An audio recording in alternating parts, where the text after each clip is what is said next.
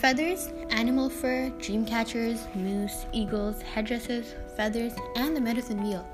Each culture has their own symbols, and those symbols have meanings behind them, which are native to the original owners of that culture.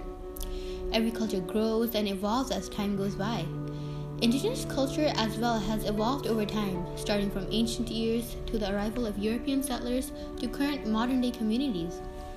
All cultures go through some sort of change over time, but it's not very natural for people to forget and ignore large parts of their culture, whether it be due to ignorance, horrid past experiences, or because of an attempt to forget the worst occurrings and adapt into society by transforming away from one's culture.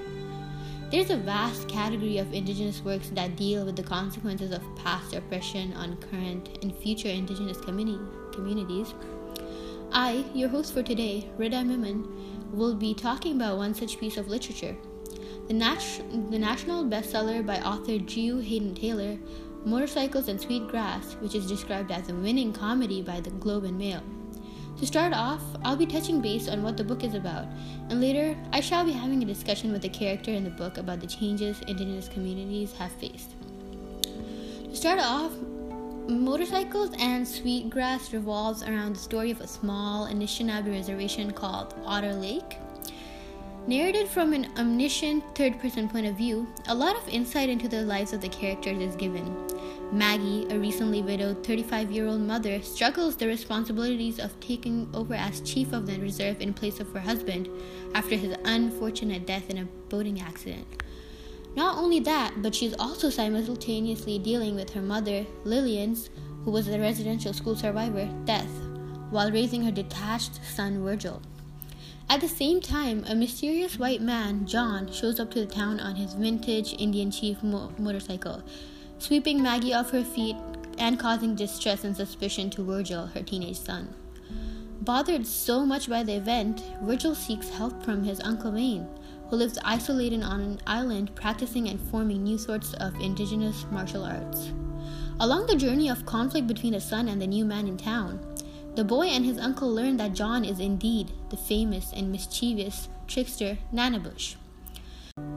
Through the presence of John, the Nanabush, on the reserve, the author walks us through some of the issues faced by Indigenous communities in a lighthearted yet emotional and insightful way. Let's meet the Nanabush character that I have been raving about so far and chat about the key points that Taylor attempted to communicate through his text. Welcome, Nanabush. How are you today? I'm doing quite well. How about you, Miss Rida? I'm doing great as well, actually. I'm quite excited to have you here with me. Why, thank you. No problem. So, to start off, tell us how some characters have been influenced by residential schools in the book. Well, you see, when I came to Otter Lake, I stayed over at Sammy Andick's place. Sammy went to the same residential school as Lillian, but he suffered a greater deal of pain than Lillian did. He always stuck to his Anishinaabe roots, and his disobedience at the school brought him more physical, mental, sexual abuse, along with a longer period of staying at the school. After being released, Andick fell under the effect of alcohol addiction. He used it as an escape from his past miseries and became known as a crazy man living in a scary house. I can only go as far as to say that residential schools drove a number of people into addiction problems, driving them so far from culture that it does not even cross their mind anymore. Wow, that's quite moving what you said there. Though there was humor unfolded in the work, it was still troublesome for me to read through those parts. Other than addiction, what other changes and loss of cultural connection did you experience in your brief stay at the reserve? Where should I start? There's the loss of language part. A little girl that I got to meet, about Virgil's age, and his cousin as well, Dakota. She was one of those children that was deprived of Indigenous storytelling by her parents. They wanted her to assimilate into modern-day white society. They wanted her to focus on school and no other distraction. That is, they thought that teaching her about Anishinaabe culture would be bad for her. Another thing that I saw was discrimination towards Indigenous people and land dispute. This was the reason why Maggie was so burdened as a chief.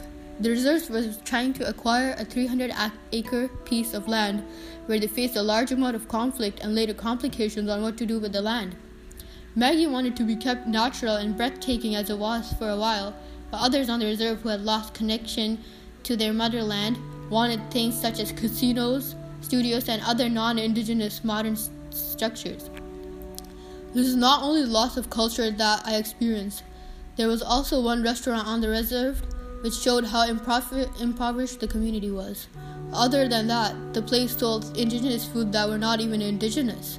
People were making moose meat stew with garlic, which is not right, and eating fried bologna on a bun by calling it Indian steak. There are so many cultural differences compared to early years that I could talk about. The list could go on forever. That is very true. Issues like these, once unraveled, take a while to sort out.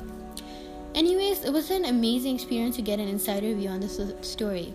Thank you for joining me today, Mr. Nanabush. The pleasure was all mine. Goodbye and hope to see you again. Goodbye. And with that, the end comes around.